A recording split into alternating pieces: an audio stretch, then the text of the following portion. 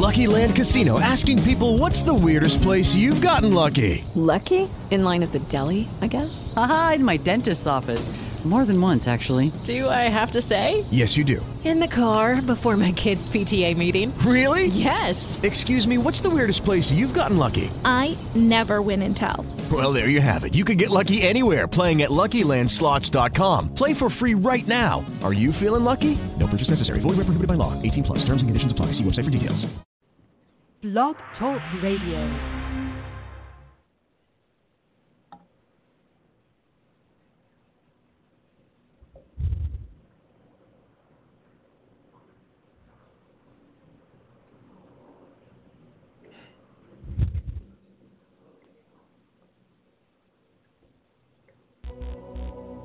Welcome to Believe and Listen Talk Radio from New York with Carla Blaha, Evidential Medium. Weekly conversations on all things spiritual and metaphysical, discussions, callers, and readings. Cultivate your personal connection to spirit and the universe. Learn that the impossible is actually possible. Welcome to Believe and Listen with your host, Carla Blaha, Evidential Medium. Today's podcast is a follow-up to a past podcast I did on remote viewing. It was so fascinating to me that I knew we needed to do a second podcast. So I have invited back John Noble, a remote viewer who was fascinating to listen to and I love to learn things from, who's going to help us learn even more about remote viewing and what it's used for. John runs a remote viewing practice group in New York City. He is the author of a very concise and practical introduction to remote viewing called Natural Remote Viewing. John also facilitates Focal Point, the International Remote Viewing Association online target practice program. He has been instructed by many of the remote viewing pioneers, such as Russell Targ, Stephen Schwartz, Skip Atwater. Military remote viewer Paul H. Smith in a more structured, controlled remote viewing. So, John, welcome again to Believe and Listen podcast. Thank you for joining me. Thank you for inviting me back, Carla. Nice to be here. Great. I'm so happy. I'm hoping you'll be able to give us a little recap for people who are just tuning into this part two and maybe didn't hear part one. And I know it's not easy to say already, but maybe if you could just kind of just give us a little elementary discussion about what remote viewing is and how it started and how you got into it, I think that would be really helpful. Okay, yeah, certainly, happy to. The big question is what is remote viewing? It's often sort of like people sort of think they know what it is, and it's some sort of psychic thing, and just sort of sitting down and doing a psychic sort of reading. That sort of is remote viewing, and it sort of is in a way, but really there's more to it. For something to be called remote viewing, it really needs to sort of follow a few things. There's a few different angles that are required to describe it fully. For example, remote viewing has its own methods, and there's a few of those, and the most sort of basic one is the one that I describe in my book. But as you mentioned, I trained with Paul Smith as well in controlled remote viewing, which is, again, it's remote viewing, but it's a lot more structured, a lot more formal. So that's one aspect, an actual method. Fundamentally, though, just to step back, fundamentally, it is a use of our psychic abilities. It's just a different method in a way. So you can think of it as like, okay, well, there's tarot card reading and there's like a psychic reading. And then there's remote viewing, So it is just another way of using our psychic abilities. It has its own methods, as I mentioned. I think a couple of other things that maybe distinguish it are it was born in the laboratory, right? It was born under some scientific controls. And those have sort of stuck with it. So, things like blindness of the target, the viewer has no idea what the target is and really just goes from a reference number. So that's a key differentiator in that, quite often when you see a remote viewing session and it's all written down, it will start at the top and there'll be some sort of what looks like a little code. and it'll be a series of numbers and letters. And basically that's the tasker saying, this is what I want you to investigate. And it's really only that little set of numbers and letters. And there's no, apart from that, they don't really know, the viewer doesn't really know anything about it. The viewer is blind to the target. And that comes from the early days of actually, okay, we're doing a scientific experiment here. I'm not going to tell you anything about it because then you can just start making stuff up. I'm just going to give you this little code word. The other thing about it, just maybe the last thing, is it's really looking for sort of fairly sort of specific sort of information. It's often like, it's real sort of nuts and bolts information that it's after. And again, this comes out from its early days when it was actually the whole sort of program that was started in the States really was initiated by the CIA, and they wanted to use it for sort of spying purposes. So they wanted, specific information about a location or a person or whatever it was, some sort of new military sort of equipment or whatever. So it's designed to sort of capture, really sort of factual information, and that's its goal. And again, that's sort of retained through to today as well. So in a nutshell, I hope, there's a lot to pack in there, but really it is those sort of component parts that make up remote viewing: methodology, protocol, and specific purpose. Did you have any questions? One of the things that you mentioned. Yes, I think I'm going to go to one right now, actually. Great, I think that when I gave you an example of something I had done with one of my remote viewings, and it was about the Canary Islands, where was the actual target was the Canary Islands, and so I thought, initially I thought that was horrible, and then I realized, well, Key West is my version of an island, and small birds are canaries. And you had mentioned something that in remote view, I know, so then I was like, wow, so in a psychic reading, that would have actually been excellent. But if I was helping, the FBI with a criminal case, maybe not so much.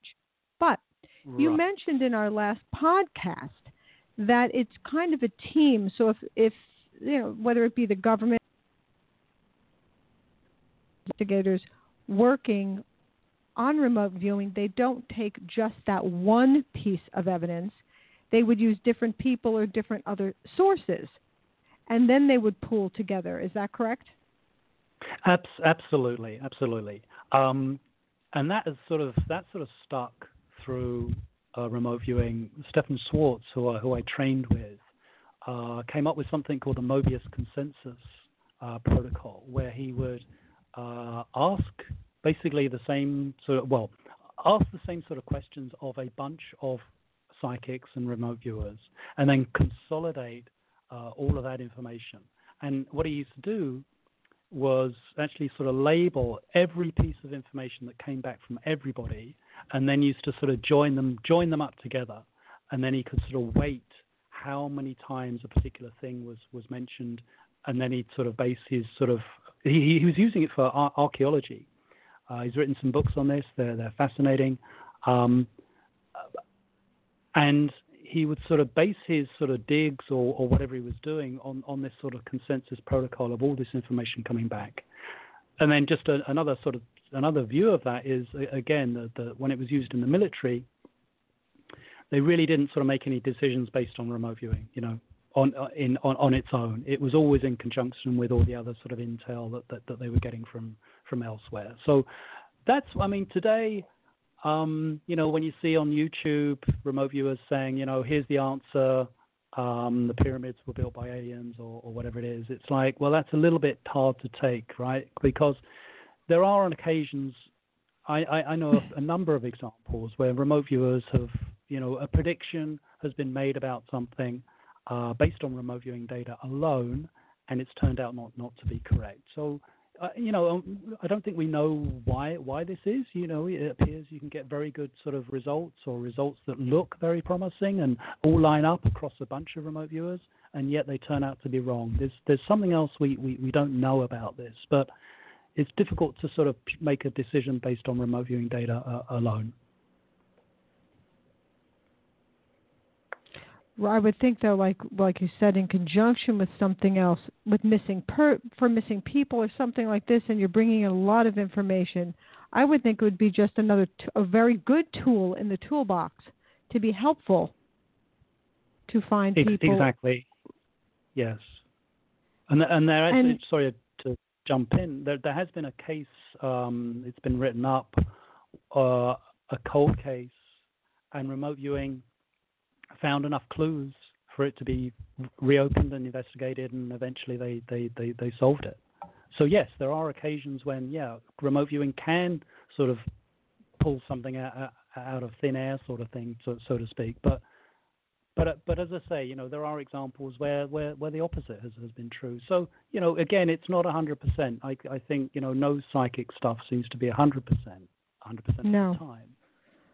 I was reading that.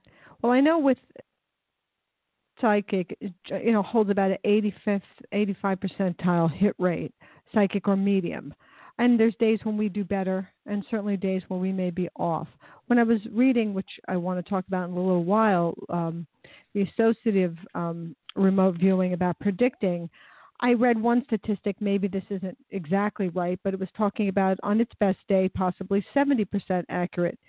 To me, that still is accurate enough where people have to pay attention to this podcast. People doing this are not necessarily psychics. Some of the best remote viewers are people who are not psychics, correct? I don't know, Carla. I'm not sure. I can't answer that, I don't think. I would have said that I wasn't psychic. I think I would have said that before I discovered remote viewing. I would have said, no, I'm not psychic at all. And, the vast majority of people are not psychic, sort of thing. But I don't know if it's not the same stuff. I think what remote viewing does, and certainly did for me, and I think the reason I got into it is it's like it gave me some tools to use to allow me to access this sort of psychic information. I still think it's the same source. I still think people who are getting intuition, people who are professional psychics, and people who are just sort of sitting down and learning how to remote view, and they start getting some hits and start getting some results. I believe all of that sort of information is coming from generally the same place. Now, I don't know about mediumship. I don't know if that's the same place. Again, it probably is, but who knows? Yeah, well, then I'll try to be a little more specific. I think you're right with I agree with you. I shouldn't say I think you're right. I agree with you. But with my little studying that I've done, I say little because compared to you, it's a little bit, that the remote viewers that were a Stargate or whatever they may be, were not working psychics or mediums like myself, right? They were regular people that were brought in. Right. And then they had Ingo Swann, I think, and they brought in other people. It's fascinating. I actually did I was telling my mother-in-law about it the other day, and she was passing by me, and she said, well, let's do it right now. And I was like, right now? So I whipped out my phone, and I just took out one of the ones on YouTube, and I didn't really even get to explain it to her. She looked at the number. She started to draw, and she drew away, and then I stopped her, and she had drawn a big car and some other things around it and whatnot. And when the target was revealed, it was a bridge. So a car with cars going over it. And she initially thought that wasn't a hit. I said, well, for actual remote viewing to find a place, it's not. But you wrote a big car because your brain, on some level, your intuition picked up all the cars. Yeah. And this is a woman who is very left-brained and doesn't liken herself to have much of a sixth sense, although I believe we all do. Indeed. Yes. Down for 2 minutes, did it, and then moved on her way. And she got it, or got something. Yep. So I think that's fascinating. And as I mentioned, go ahead. Sorry. Yeah, I was just going to talk a little bit about the military guys, as you point out, right? So they were screened, and SRI, Russell Targ and Hal Puthoff, were involved in the initial sort of trying to sort of find psychics within the military. They went through a process. I think they were whittled down. Like the original 6 guys were whittled down from maybe sort of 60 or something like that through various sort of tests and stuff.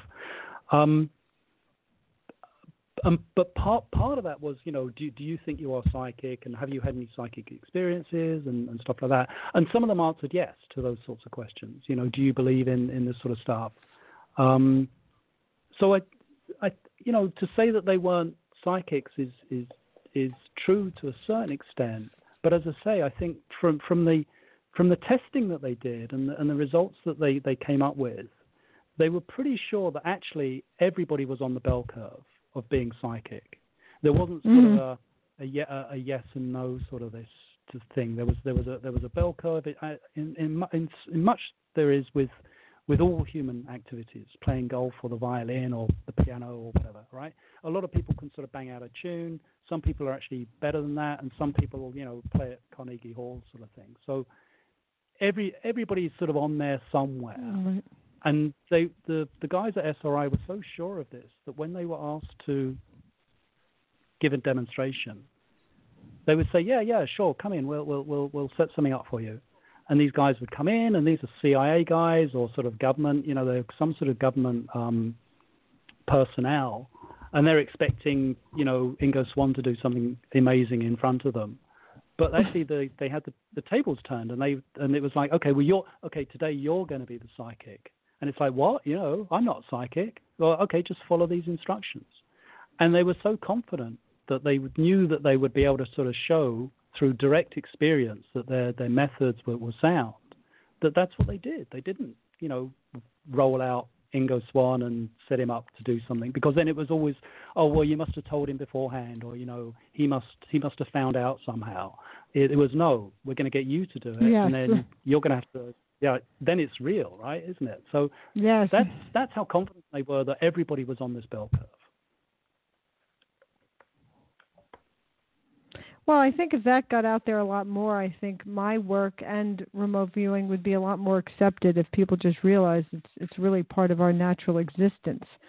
I am fascinated, though, with like I mentioned before, the predicting level of it, because we haven't discussed that yet, and nothing's foolproof. And so I'll get that out there right now. I'm not suggesting people go out predicting things, and I often joke and say I don't do predictions, where some maybe in my own journals or things like that I'll do, but I don't do it for part of my business. But I am fascinated that people have used remote viewing, and I mean the formulated remote viewing like you do, and that we discussed that companies have used it for stock market business. We know they've used it for crime, as we said, and military. But I wanted to take the last 10 minutes or so, or to discuss the associative remote viewing and or two sporting events, and because I read about that, and maybe leave the listeners with some things maybe they could try. So I was hoping you could maybe describe how the remote viewers do the sporting events or games or something like that. Yeah, sure. It basically can be applied to anything that's got, or even if they're not definitive, as long as they can be sort of explained, outcomes. So a simple case or simple cases would be a sports game. My team wins, my team loses. Stock market, the price goes up a lot, the price goes up a little, the price goes down a little, the price goes down a lot. There's 4 outcomes, and so on, right? So basically anything that can have some outcomes that you can sort of define can be used for what's known as associative remote viewing. This was sort of first used, not first used, but it was used to sort of great effect by Russell Targ. He made 9 predictions in a row of silver future prices and got on the front page of the New York Times, and made a whole bunch of money out of it. So there we are. There's the fact that it can work. The issue is there's also, strangely enough, there's examples of it not working and losing people a lot of money as well. So again, there's something we don't know about it. There's other factors. But let me explain basically how it works. Once you have an outcome, or rather for each outcome that has been defined, there needs to be associated to it a picture of something. So let's say there's two outcomes. My team wins, my team loses. And this is for a future event. It's a real event that's happening in the future. It's going to be a sports game that's on Saturday, and it's now Monday, let's say. And indeed it is Monday. So I'm setting this up, and I say to you, Carla, I want you to describe the picture I will show you on Saturday evening. And you don't need to know anything else. And you'd go, okay, great. John's given me a remote viewing exercise to do. I'll go away and do my session, and I'll send in the results. Now, beforehand, I would have gone, okay, I've got two outcomes. I need two things. One thing will be a champagne bottle, and the other thing will be very, very different from that. Let's say a hamster. So one is hard, shiny, glassy, sort of round, tall, and the other is sort of squat and furry and soft. So those two things are very different from each other. And I tell you, the goal is to try and make them as different from each other as they can be, because that makes my job, because when you send me your session back, it makes my job easier. If you sort of start describing something that's sort of round and a bit and soft, then I know straight away we're not talking about the champagne bottle and my team, and the prediction is my team has lost. So you do your session, you hand it in, you describe something, soft and round sort of thing. You think maybe it's alive. You can hear little squeaky noises. There seems to be movement. You might even go as far as, it reminds me of a hamster, or it reminds me of a squirrel or something.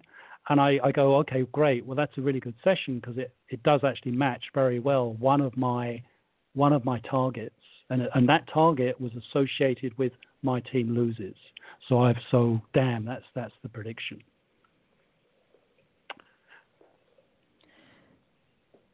Do you tell the remote viewer in advance anything other than this is the target number? You don't say this is for a win or a lose of something. You say nothing.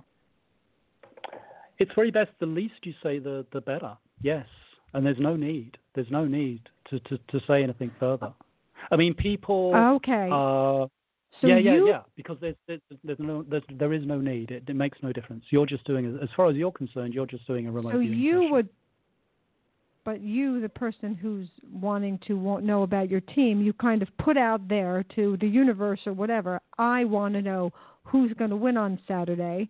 And so you've put it out there, but the remote viewer knows nothing more than please target this. I didn't about what they were doing.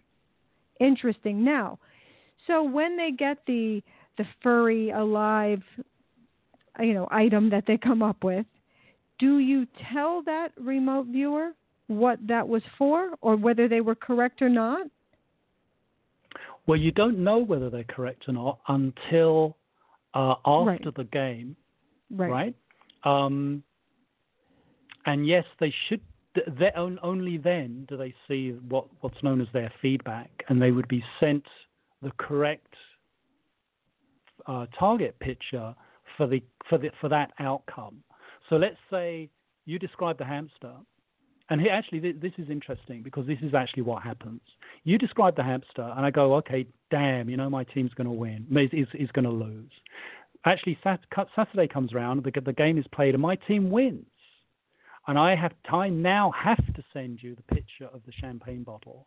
And I go, sorry, you got this wrong. But what's interesting is that you actually describe the other target very, very well. So, that's not right, but it's interesting. Now this happens. That's it happens what a lot.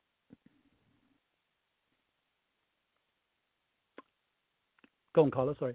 I can imagine this would happen a lot. As a psychic, I would think, because that would be a psychic hit. Because if you have two pictures, and if I was training psychics, I would say that's a hit because they got one of them very, very right. How ifs? Because they didn't get the win outcome right, but they did get the picture right. So somewhere in there, psychic ability is crossing over with predicting and not predicting. So I would think that does happen a lot. Yeah. It's known as, in the sort of scientific parapsychological community, it's known as displacement. And it happens a lot in the Ganzfeld experiment as well. You know, where there's 4 experiments and the person's in a sort of semi sleep type state, and there's, you know, in a nice comfy chair, and there's somebody beaming in one of the 4 pictures, and the person will describe a different one, but again, like very well. It's like, yeah, no, definitely that was the one that I saw. It's like, no, well, that wasn't the one that, you know, the person was beaming into you. It was the other one. So yeah, it's well known. People will very accurately describe the wrong target. Yeah, and it might be one thinking is, and I don't think there's not been a lot of research into it, or certainly anything that sort of produced any sort of definitive results as to why. But one sort of set of school of thought is the fact that you love hamsters and you don't like the taste of champagne, so you will sort of move away from the champagne bottle. And oh, great, there's a nice cuddly hamster. I'll go to that one. Yes, I can see how that would happen. Because in my, and I realize I'm looking at the time here, I have to speak quickly, but in my readings, I always am given my frame of reference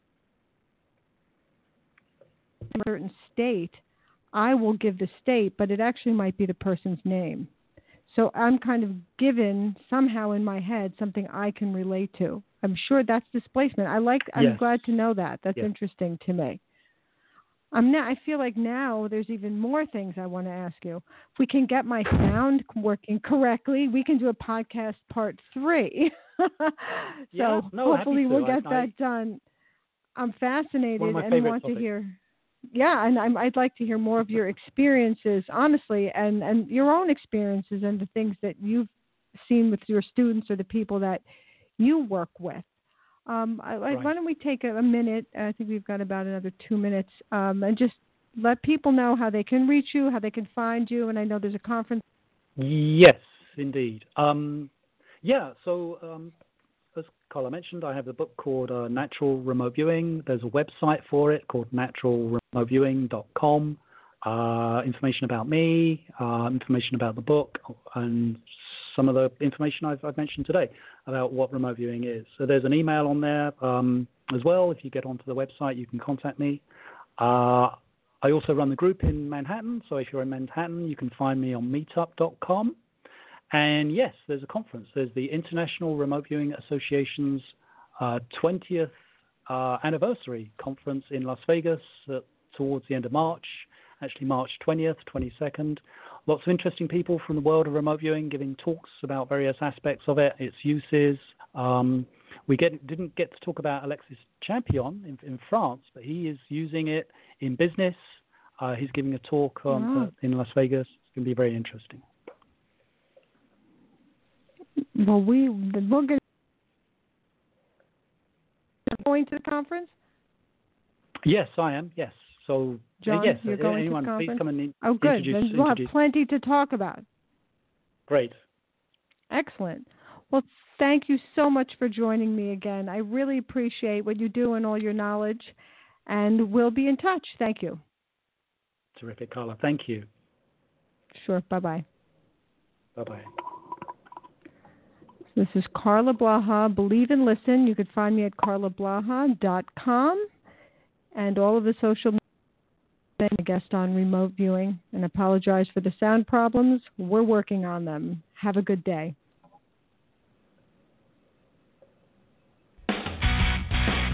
Thank you for listening to Believe and Listen with Carla Blaha. You can find Carla at carlablaha.com. To increase your personal sixth sense, Carla's book, Get Our Vibe Back, is available on Amazon Kindle. Tune in next week for more things metaphysical.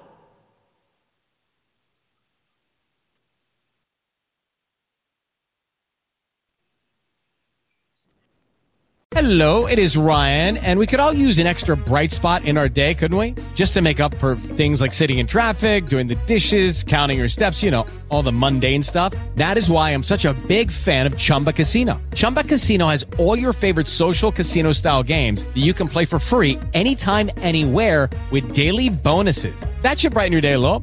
Actually, a lot. So sign up now at ChumbaCasino.com. That's ChumbaCasino.com. No purchase necessary. VGW Group. Void where prohibited by law. See terms and conditions. 18+.